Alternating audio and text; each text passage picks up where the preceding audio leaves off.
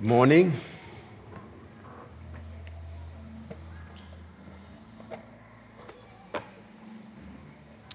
It's wonderful to see all of us here this morning as we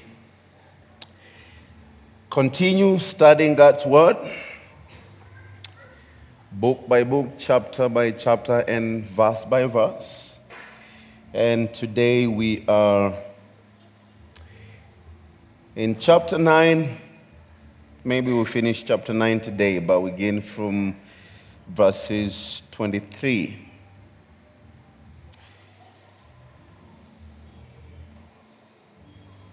We have seen the conversion of Saul of Tarsus, how the Lord appeared to him when he was on his way to go and bring people to Jerusalem, bound in chains. Instead of arresting people, the Lord arrested him instead. He went 3 days without sight and without food, and a revival began in his heart because the Lord was with him and the Lord was working in him. The Lord told Ananias that he is a chosen vessel of mine to bear my name before the Gentiles, kings, and the children of Israel. And I will show him how many things he must suffer for my name's sake. And right in this chapter, before we conclude it with the miracles that we'll see, we see that he's begun the suffering the Lord had promised, and for sure the Lord keeps his promise. He doesn't change his mind and say, well, probably it will be so painful.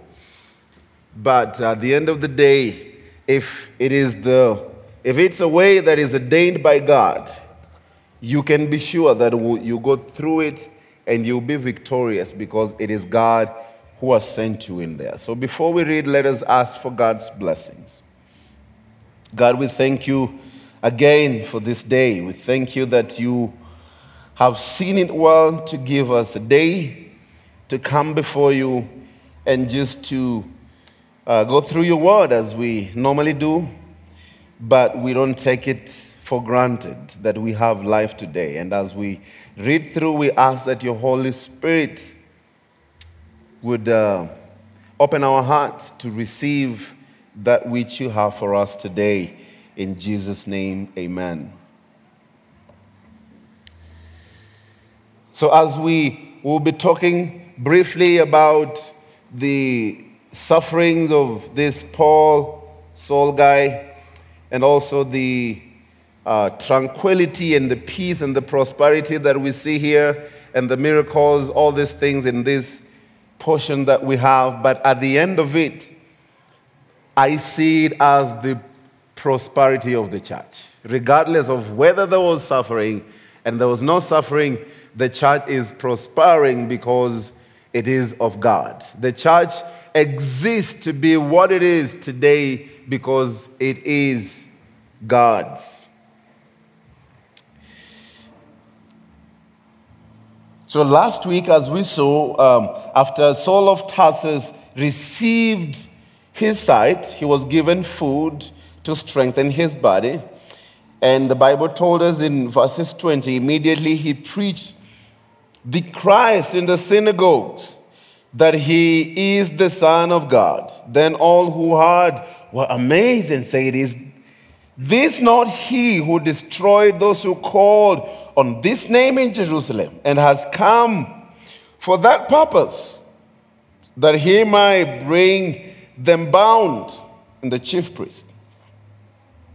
But as they're having disputes in their hearts and talking to one another, this Saul increased all the more in strength and confounded the Jews who dwelt in Damascus, proving that Jesus is the Christ. So this becomes everything for Paul, to always prove that Jesus Christ is God.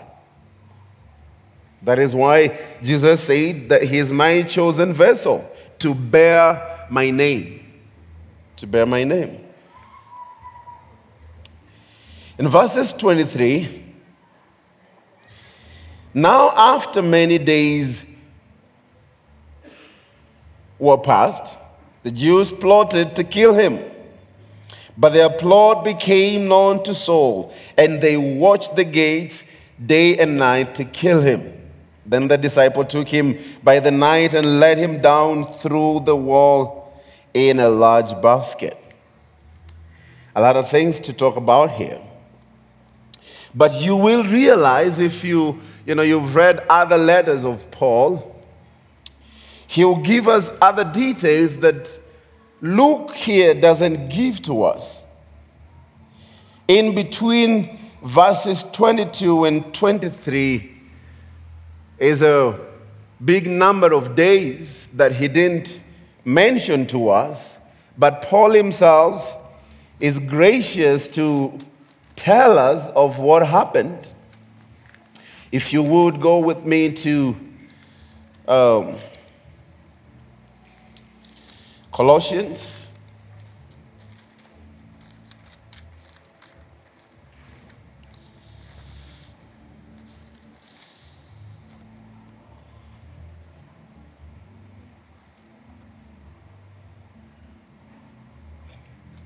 Colossians chapter 1. Let me begin from verses 15. This is what Paul now says. He is the image of the invisible God, the firstborn of all creation. For by him all things were created, and that are in heaven and under the earth. Visible and invisible, whether thrones or dominions or principalities or power, all things were created through him and for him. And he is before all things, and in him all things consist. And he is the head of the body, the church. He is the head of the body, that is the church, who is the beginning and the firstborn from the dead, that in all things he may have preeminence. For it pleased the Father in him, in the fullness,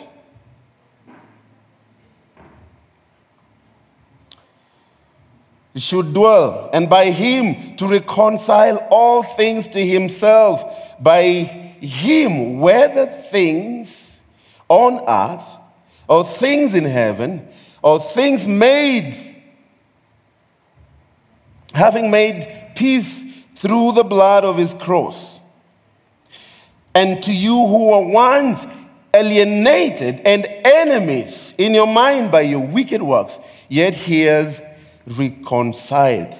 Now think about that for a moment, church. What Paul is saying to us through the cross. Think about the cross right now. What is Paul trying to tell us? That we were all alienated through our bad deeds, and we were not able to bring ourselves to God, but through what he did at the cross, we are now able to receive life. I, Saul of Tarsus, this was me. I was alienated from him. I was separated from him.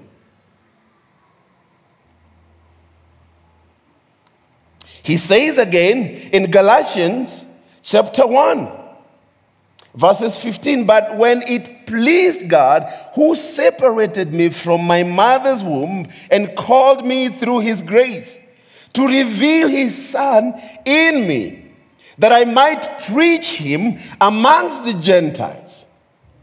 I did not immediately confer with the flesh and blood, nor did I go up to Jerusalem to those who were apostles before me.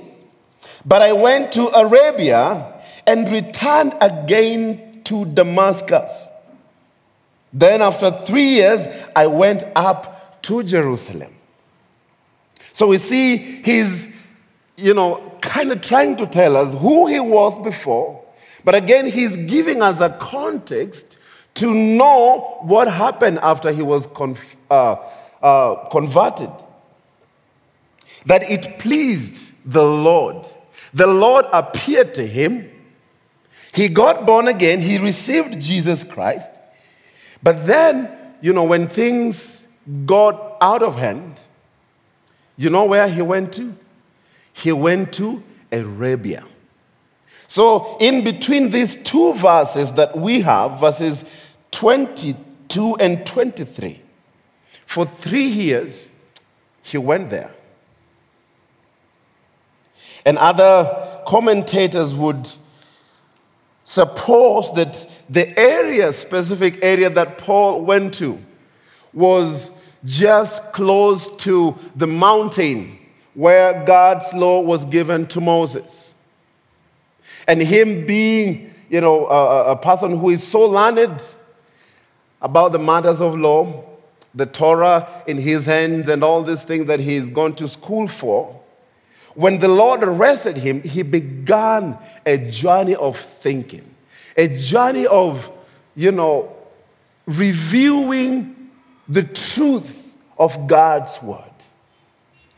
This same God that I have read about, this same God that prophecies have gone out about, Jesus Christ, he did give his law to his people through Moses, Mount Sinai.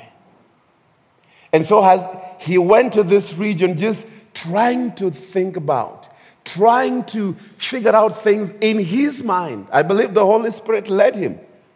If for any other young believer, you get born again, you just want to go and, fellowship with other believers, right? The people who are already walking with the Lord, and you want encouragement from them.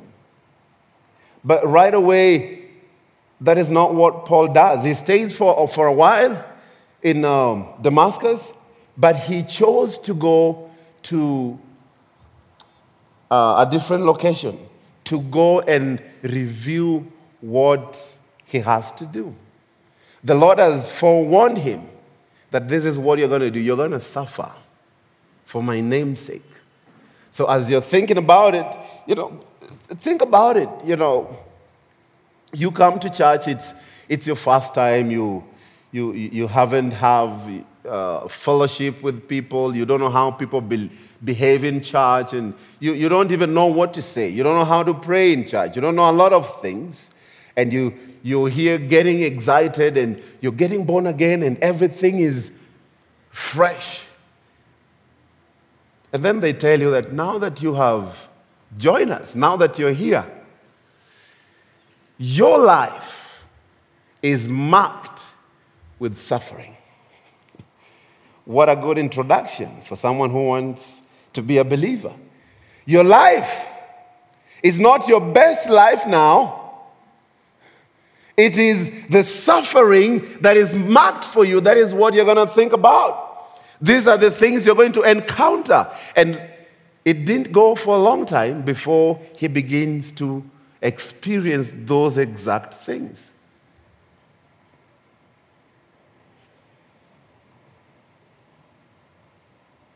He said, "Nor did I go up to Jerusalem to those who were the apostles before me, but I went to Arabia and returned again to Damascus." So when he returned to Damascus, that is where we find ourselves in verses 23. Now, after many days were passed, the Jews plotted to kill him. They plotted to kill him. You know the reason why they plotted to kill him? Because everything he does right now works against the Jewish people. Everything works against them. He was one of them. And it was, that is why, if I would go back, this is why Jesus told him, it is hard for you to kick against the goads. There's a conviction in you There's something that you know for sure, but you're trying to fight it. He's trying to fight it.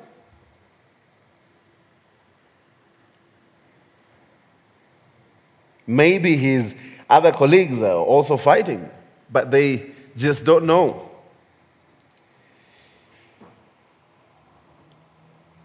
And their plot became known to Saul.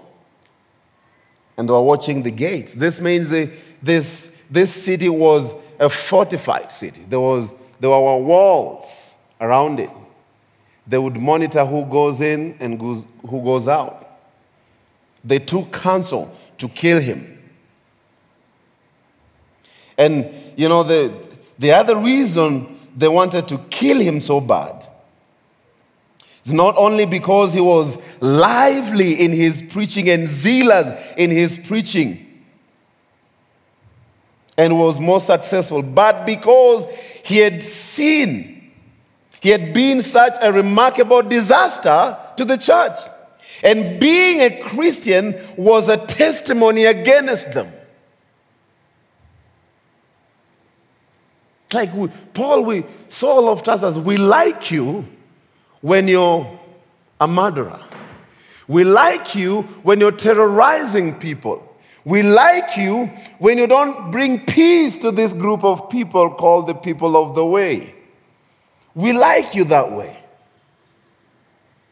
But then, when his testimony is working against them, they're plotting to kill him. They watch the gates day and night to kill him. They increase security within Damascus for the sake of one man. This man was trouble. As much as he was trouble to the believers, they had no power to shut the gates.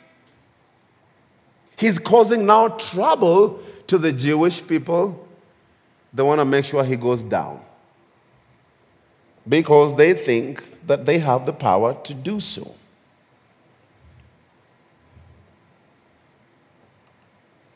Now, Christ is showering Saul of Tarsus with what great things he must suffer for. This is death at hand. What are you going to do about it? And you might be thinking, is this the way for every other apostle, every other believer, or it's just me? I think maybe you've asked yourself some questions. Am I only suffering myself? Are other Christians suffering in the world too? Or maybe if they're suffering, theirs is just kidogo, it's just small. I think I'm having the whole world on my shoulder. This is too heavy on me. Sometimes we think that way. We think we're the ones who are suffering. The rest of the people are finding it easy. They're enjoying life.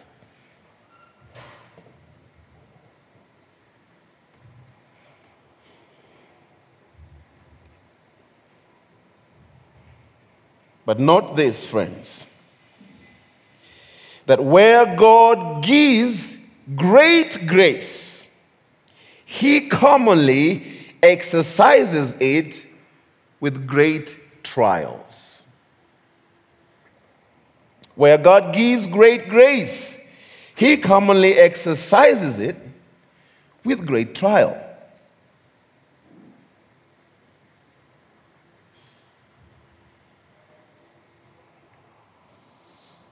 The plot was known to him, and the disciple lowered him with a large what? Basket. Think about this means of transport. It's wonderful, right? These baskets were not meant to ferry people through the walls or by the walls. These were technically like trash cans. You use them, trash, and then you pour trash, as we normally do in our homes. We have a specific corner for trash. We have the big containers. This is a man who came to Damascus before. He was coming into Damascus with glamour, with a lot of power, a lot of authority. Now he's in trouble. How is he going out? Akiondo. Basket. This is no fun, friends. This is no fun. A place deserted, that is going to be a place where you're beginning your runaway. Every other person who is not in trouble with the Jewish people, they can walk in and out of the gate, no problem. And also think about it. They couldn't lower him closer to the gate, places that are different. They just lowered him through the back wall where they normally dump their trash. So as he's coming down, or as they're lowering him down, he's thinking, man, God, you're pretty interesting. Is this what you marked for me, really? I've always traveled with people. I've always been decent. And this is actually not clean. This is not decent. And all you'd be thinking, God, if you have called this person, do you not have the ability of just shipping this guy from one location to another?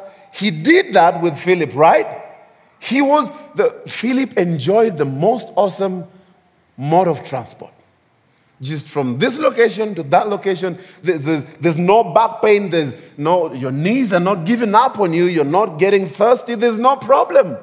You just from this place and you're gone. And you'd be thinking, God, that would have been awesome for you to do. I'm in trouble. Let them find me? Not. Now they see me, now they don't. But that was not the case.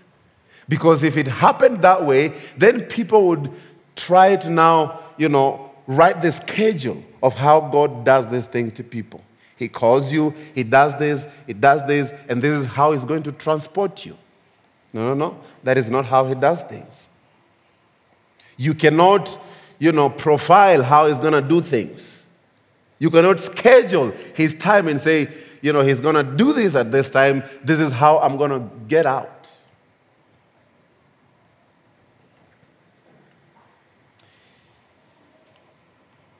This also shows us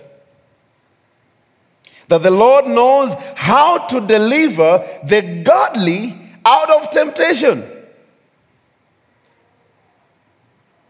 And will, with the temptations, also make a way to escape. He knows what you're going through. He set it up ahead of time.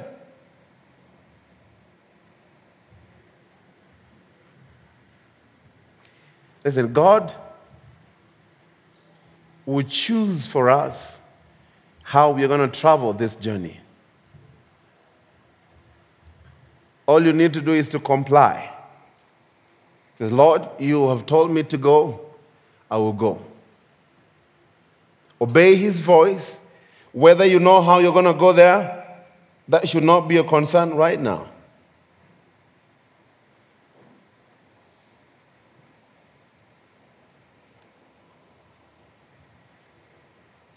But he was lowered. He escaped. And after escaping, he's going to go to Jerusalem. Here in Jerusalem, it's not like things are going to be easy. And when Saul had come to Jerusalem, he tried to join the disciples, but they were all afraid of him and did not believe that he was a disciple. You see what he did? He tried. He tried to get into fellowship. He tried to be with them. He tried, friends. But it was not possible. Why? Because they still feared him. They know who he was. They still bear his past testimonies.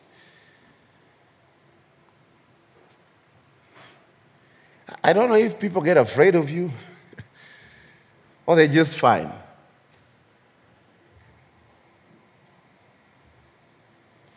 I always wonder until today what people think about me in my village, because I terrorized people. I don't know what they think of me. All this, they're thinking I'm faking things. I want to be in the good books for the government, so you have to behave in this way. Just be cool, hold your cool. I don't know what they say. But there is always someone somewhere who can give a testimony. Either, I don't know your position or where you are, but do you have people or someone who can give a testimony about you, or they can only do it against you? Barnabas took him and brought him to the apostles, and he declared to them how he had seen the Lord on the road, and that he had spoken to him, and how he had preached boldly at Damascus in the name of Jesus. Amazing.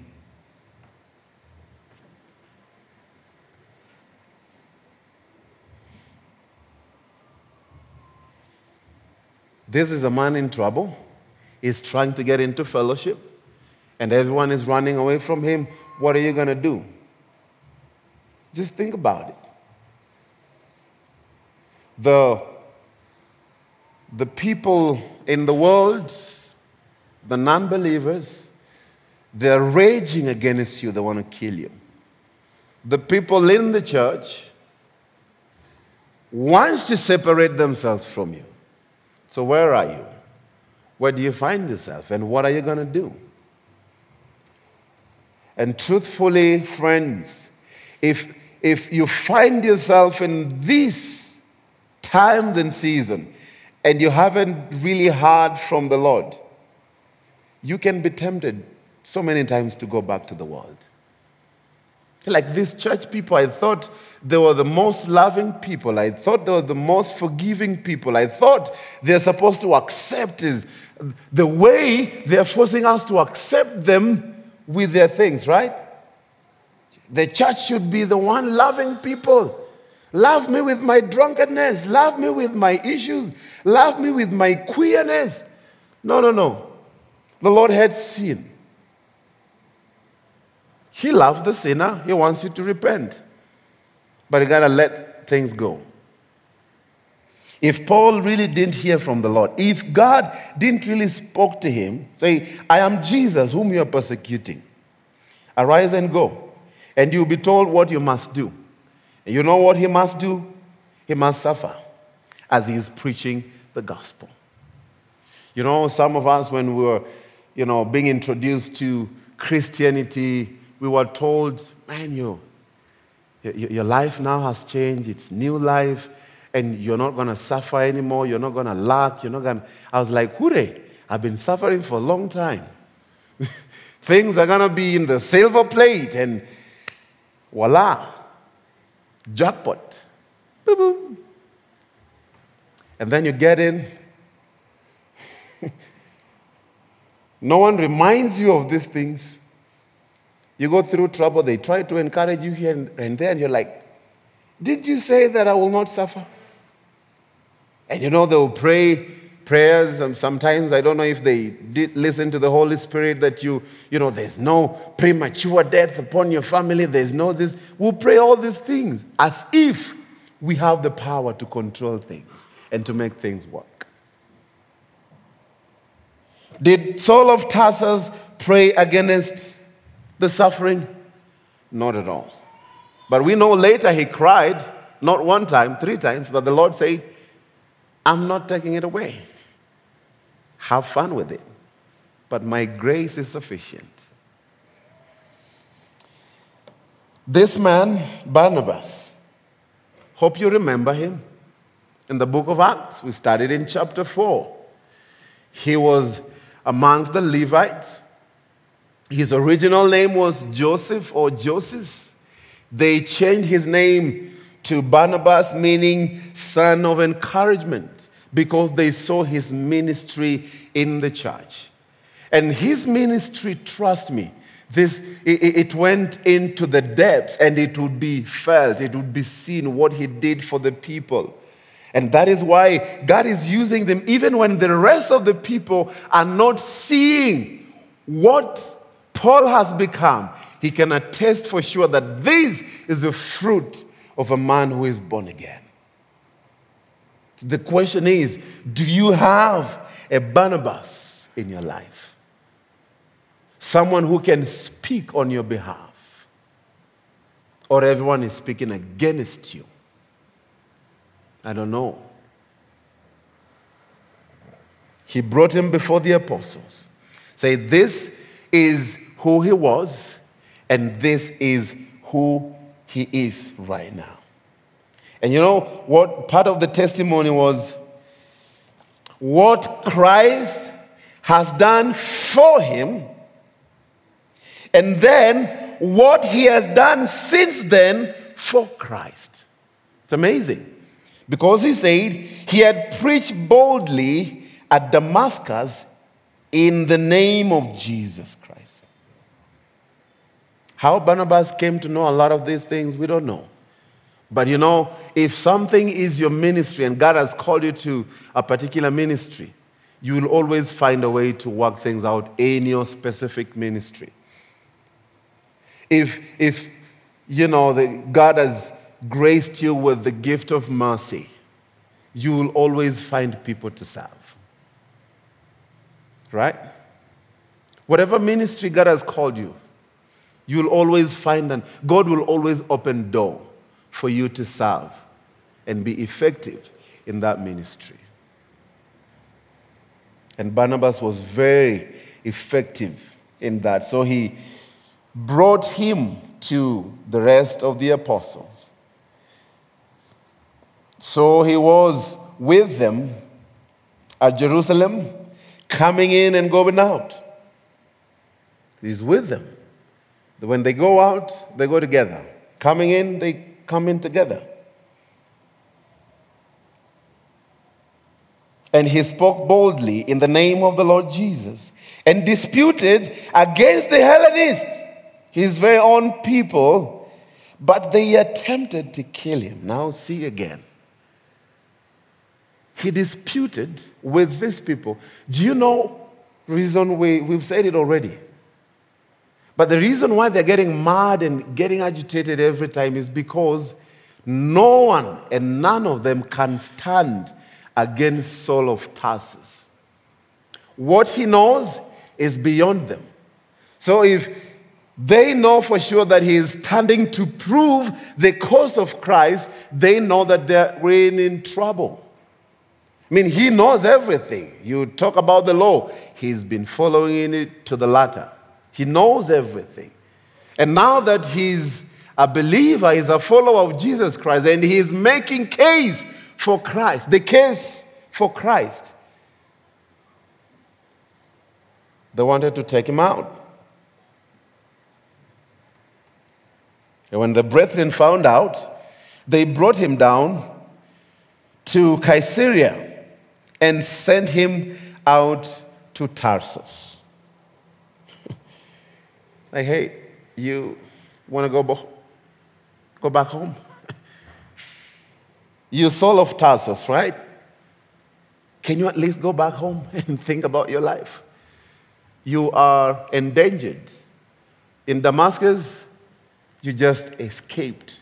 In Jerusalem, they want to kill you. Maybe go try your home and see if your own people there will kill you or what will happen. But we know that all these things that are happening, they are by the design of God to mold this man to become who he wants him to be.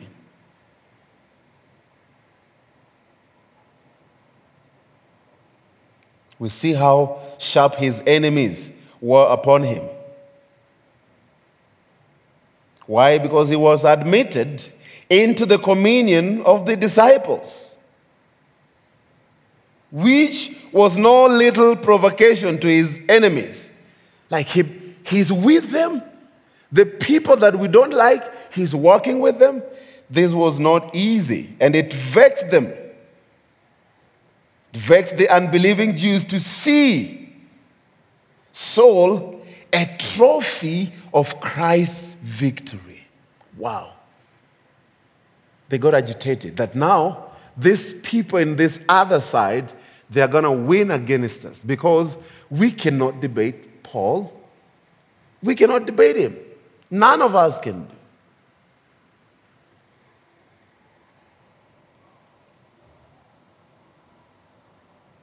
He had been a champion for their cause. But to see him coming against them was so hard on them.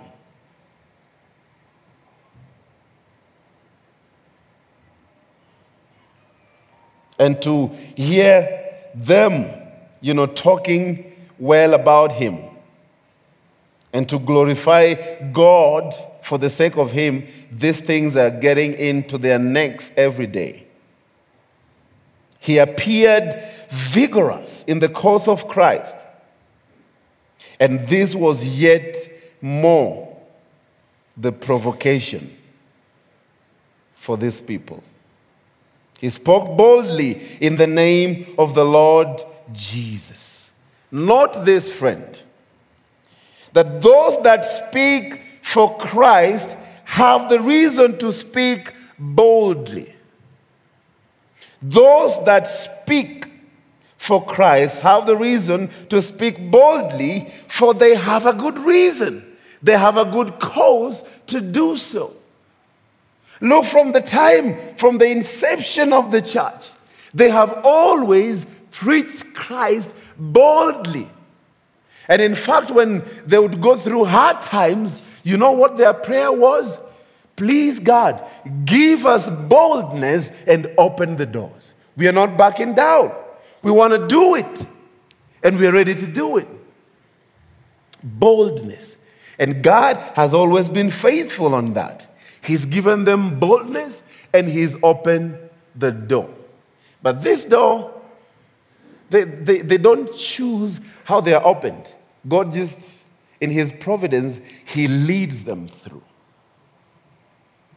He leads them through.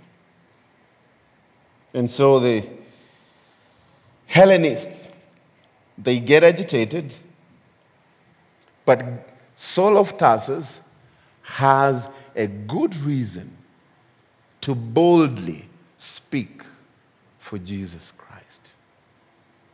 Do you have a bold reason to testify of Jesus Christ? Many of us will shy off. Many of us will run away. Many of us we wouldn't want to get ourselves in the middle where, there's a heated discussion.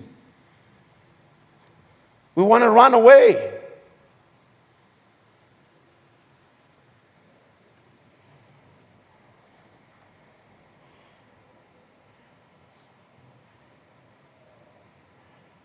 Would you run away when God is calling you?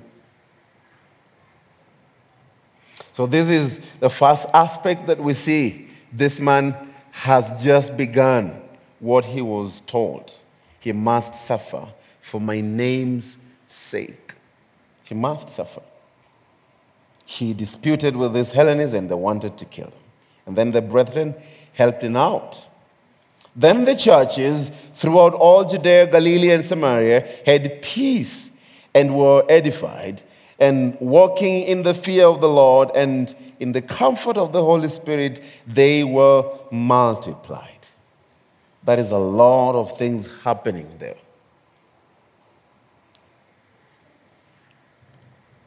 Before Jesus went back to heaven, you remember what he said?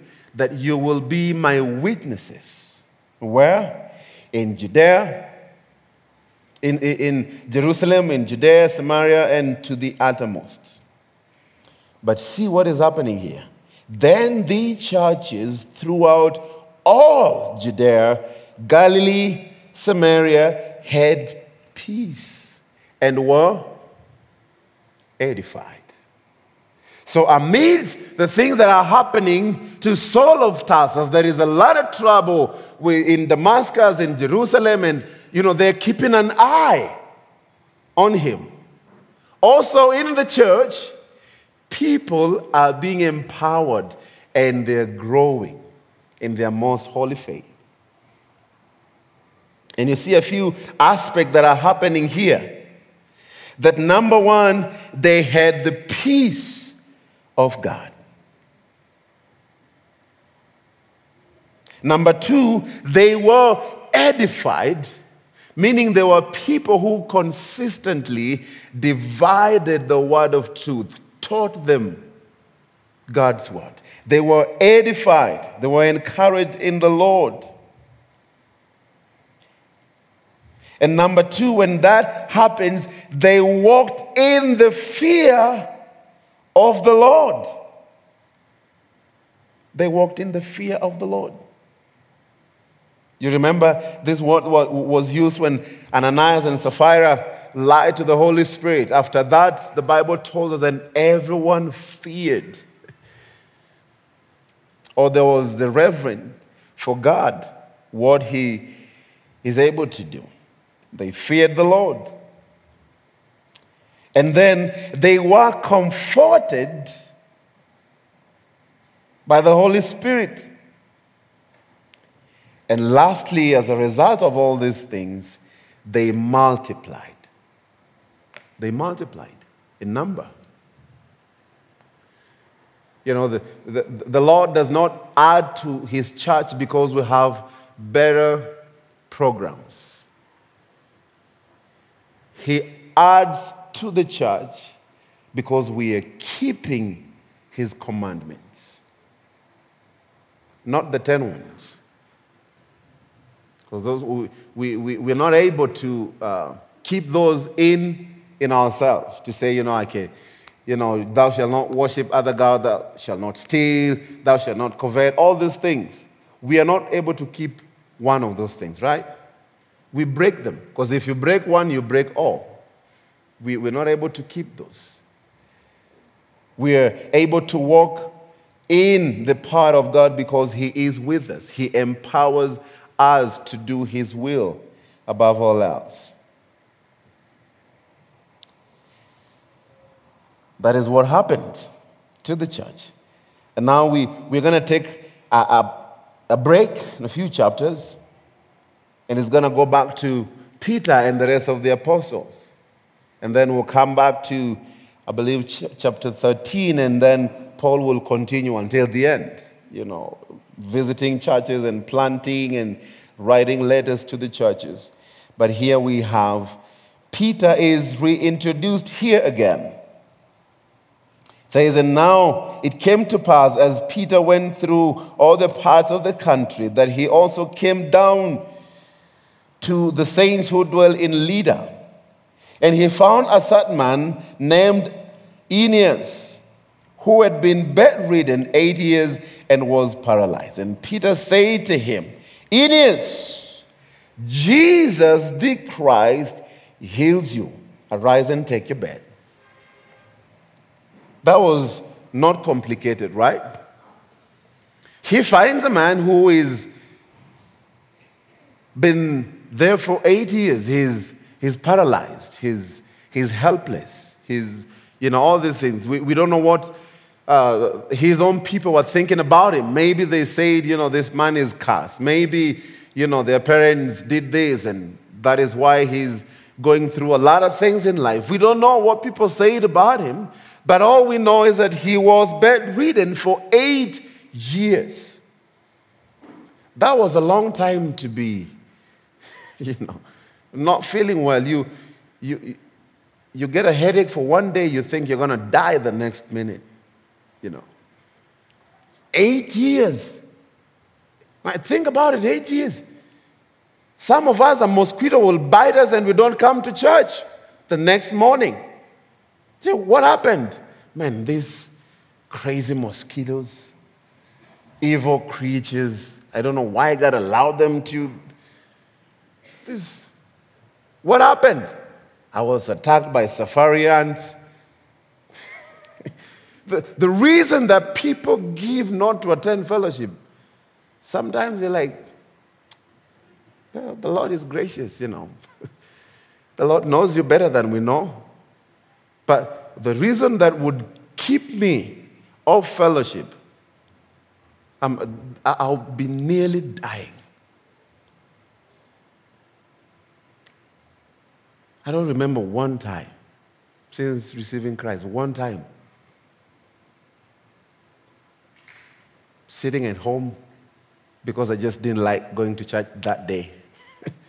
I didn't feel like, you know how you wake up and you don't feel like, you don't feel like going to church?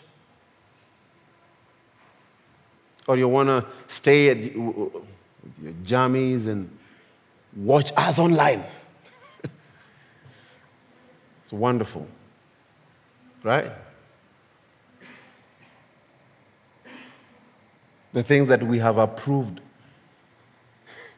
we've given this approval and stamped them. We have convinced ourselves that this is good for me today. I didn't feel like, I was tired the whole week. And some situation we would understand. There's sometimes we just don't understand how we would stay home. There's one time I was just about to stay home because I went for sports and they broke my leg. I was barely walking. I limped to the church. And when I get to the chapel, they brought the piano where I was to play and sing. Heartless people. They don't care about me. But we're called to serve the Lord. We are called to be together. Every other time, the enemy speaks things that would bring a separation, run away from it. Run away from it. Because there's COVID, people are supposed to be separated from one another. People are going to die because they are not close to one another. We're just not meant to be that way. We are meant to be together. You know what he said to this man? Jesus the Christ heals you. Now, there were not a lot of gymnastics. Like, I capture this spirit of death. I bind it back to sender. Send it back to hell. Do all these things. No.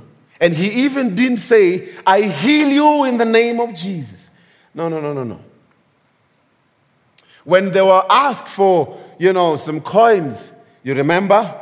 At the gate called Beautiful, he says, silver and gold, we have none. But in the name of Jesus Christ of Nazareth, be healed. So that you will not come back for more coins. You can make them yourself. That is better, right? Because at the end of the day, you will die. You won't live here forever. All these miracles we see, these people, they don't live forever. They die. If your ministry or a ministry is based upon the physical miracles, run away. Run away for your life. Don't stay there. Say, Jesus, the Christ, heals you. In other words, this has nothing to do with me. I'm just a vessel. But Jesus Christ, he has mercy on you and he's healing you. And what was the result of this healing? So all who dwelt at Lydda and Sharon saw him and turned to the Lord. Now, when this physical miracle happened, now an eternal one came and was birthed. Because when people are turning to the Lord, they have security in him for eternity.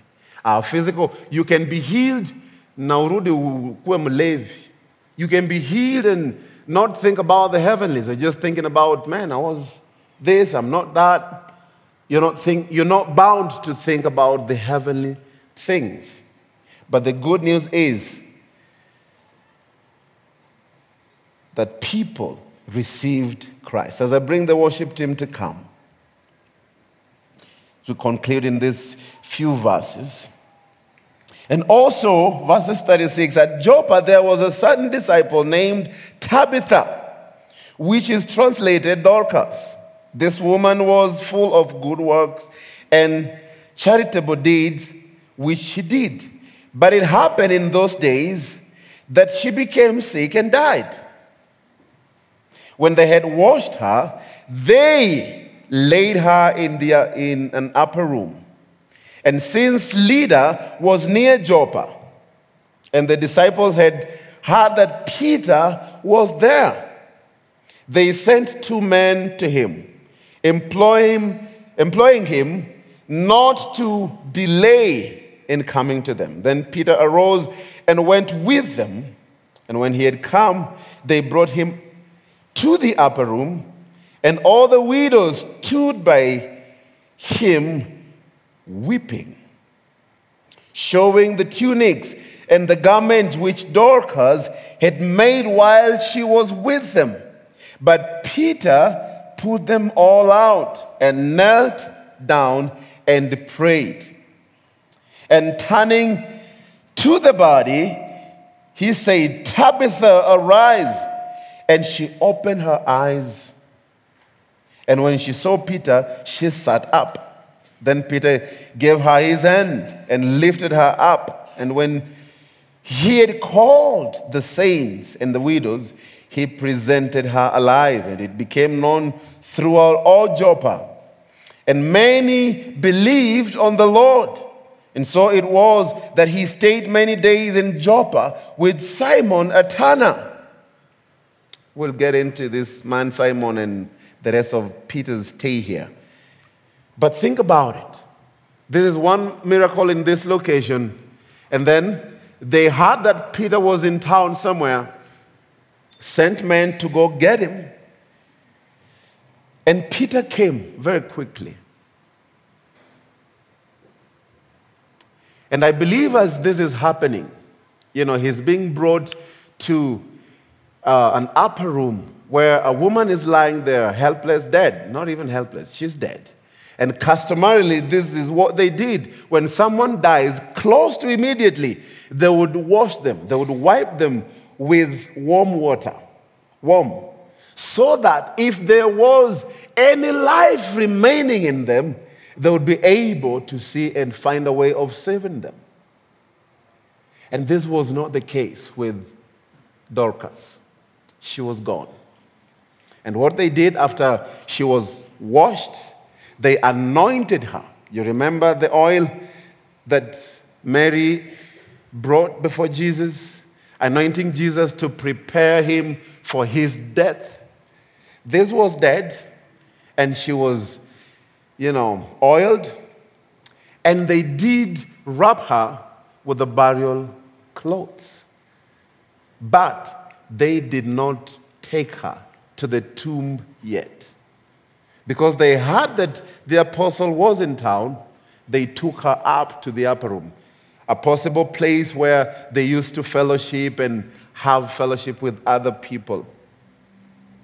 But I love what, the apostle did. When Peter saw all these things, he did what? He did send them all out. And I believe he's remembering what Jesus did when he was called when a young girl had died. You remember? She was 12 years of age. And you know what Jesus said also? Telling people, encouraging people not to weep because she's only asleep. He did send people out of the room. And in Aramaic, he said, Talitha Kumi, which is translated, young girl, arise. And he presented this girl to the parents as people celebrated. And I believe this man, Peter, remembered what Jesus did. And the first thing that he did, he went down on his knees and prayed. Before a miracle, he remembered that he does not possess the power to do anything. He is only but a servant who is trusting the Lord. And what he did was this: prayed. And you know what he said? Tabitha kumi. Tabitha, arise. What an interesting thing to remember. The Lord Jesus Christ in your ministry. That the very same things he did, these are the exact things you're going to do. And Jesus also said, the things you see me do are the things I see my Father do. In your ministry, whatever you're called to do, are you doing your things or you're doing the things that Jesus would have done? Where do you find yourself?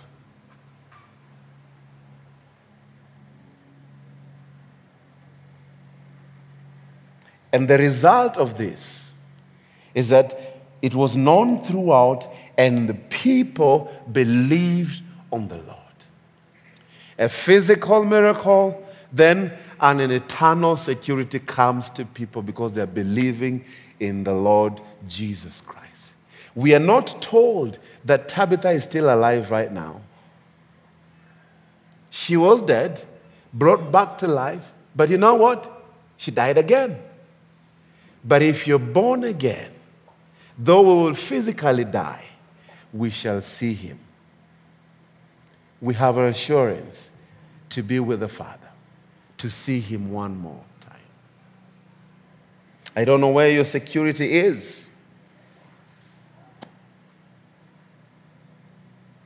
This was a woman of good character. You know, they were built up in their most holy faith.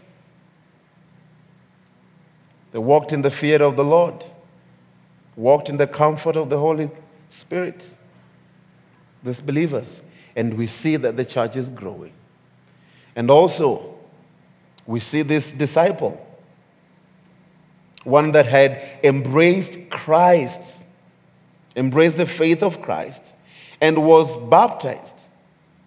And not only so, but she was eminent above many for her works of charity. She showed her faith by her works. She showed her faith by her works.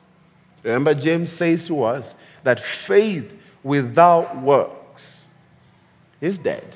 In other words, her faith was alive. Is yours today alive or it's dead?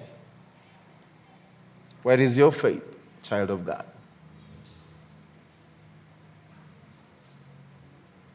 The Lord who calls you, the Lord who calls every one of us, he knows the way. He prepares the way. We might not like how he's doing it, but he is right in what he does. He's righteous.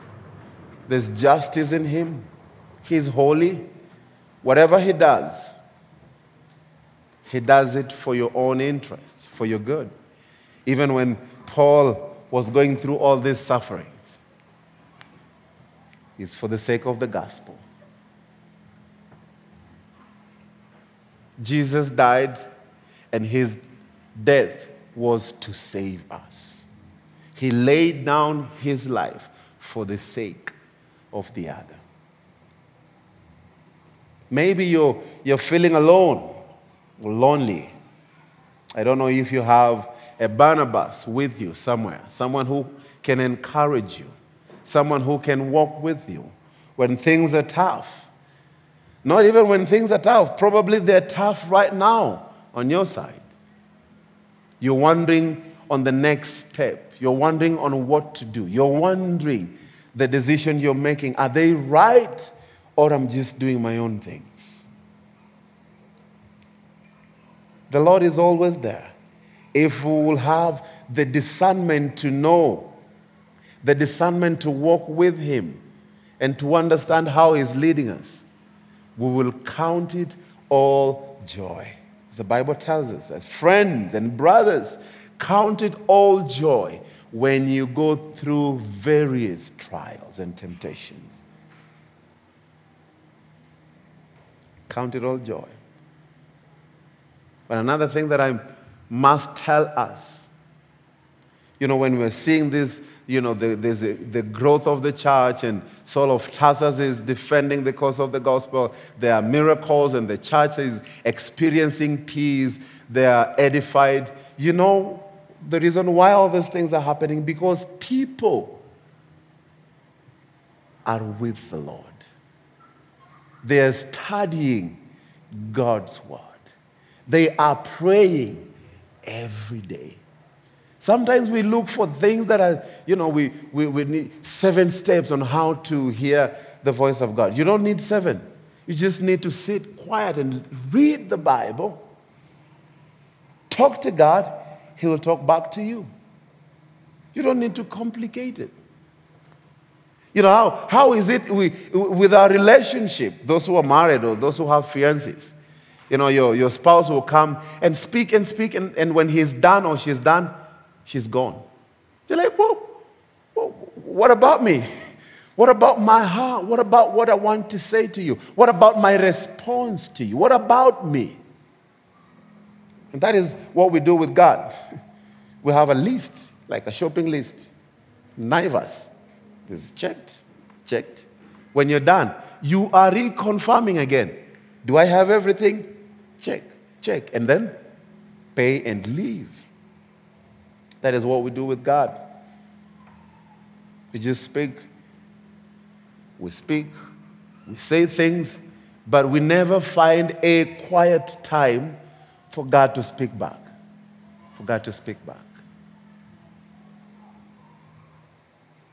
Train yourself to listen to God. Meditate upon His word. You cannot meditate upon something you haven't read, so that means you must read the Bible, and then you meditate upon it. Try praying for 10 minutes and sitting still for 20 minutes. Because we are never still. You sit for 3 minutes and you're like,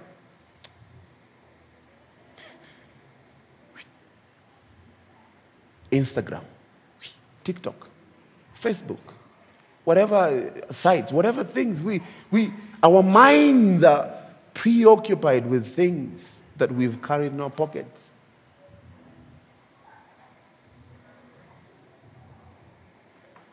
May the Lord help us, church. May the Lord help us as we think about His word. Let us pray together. Lord, we thank you. Thank you for the privilege that we have as your people to gather together in your name. And even as we learn these things, as we see the sufferings, and sometimes we feel like we've not been accepted in a particular fellowship. What we do is like going unnoticed. Lord, if we're doing it for you, it doesn't matter. We know that there's crown that is awaiting for us in heaven. Lord, help us to even take our minds and our hearts to receive the glory of the things we are doing here on earth. Help our hearts, Lord. Help our unbelief. And even when we are growing, we pray that we will be diligent to continue seeking after you, to continue sharing, to continue encouraging others. Maybe we are the Barnabases of other people. I pray that you will help us even to identify those people that we need to talk to, we need to encourage. Thank you, God. And if there's anyone amongst us who has missed the mark, Lord, I pray that you will draw them back to you. Anyone going through hard times, I pray the Lord, you will encourage them. If you so desire that they go through whatever they are, I pray that you give them your grace. Give them your grace. And we thank you, God. We bless you. In Jesus' name we pray. Amen.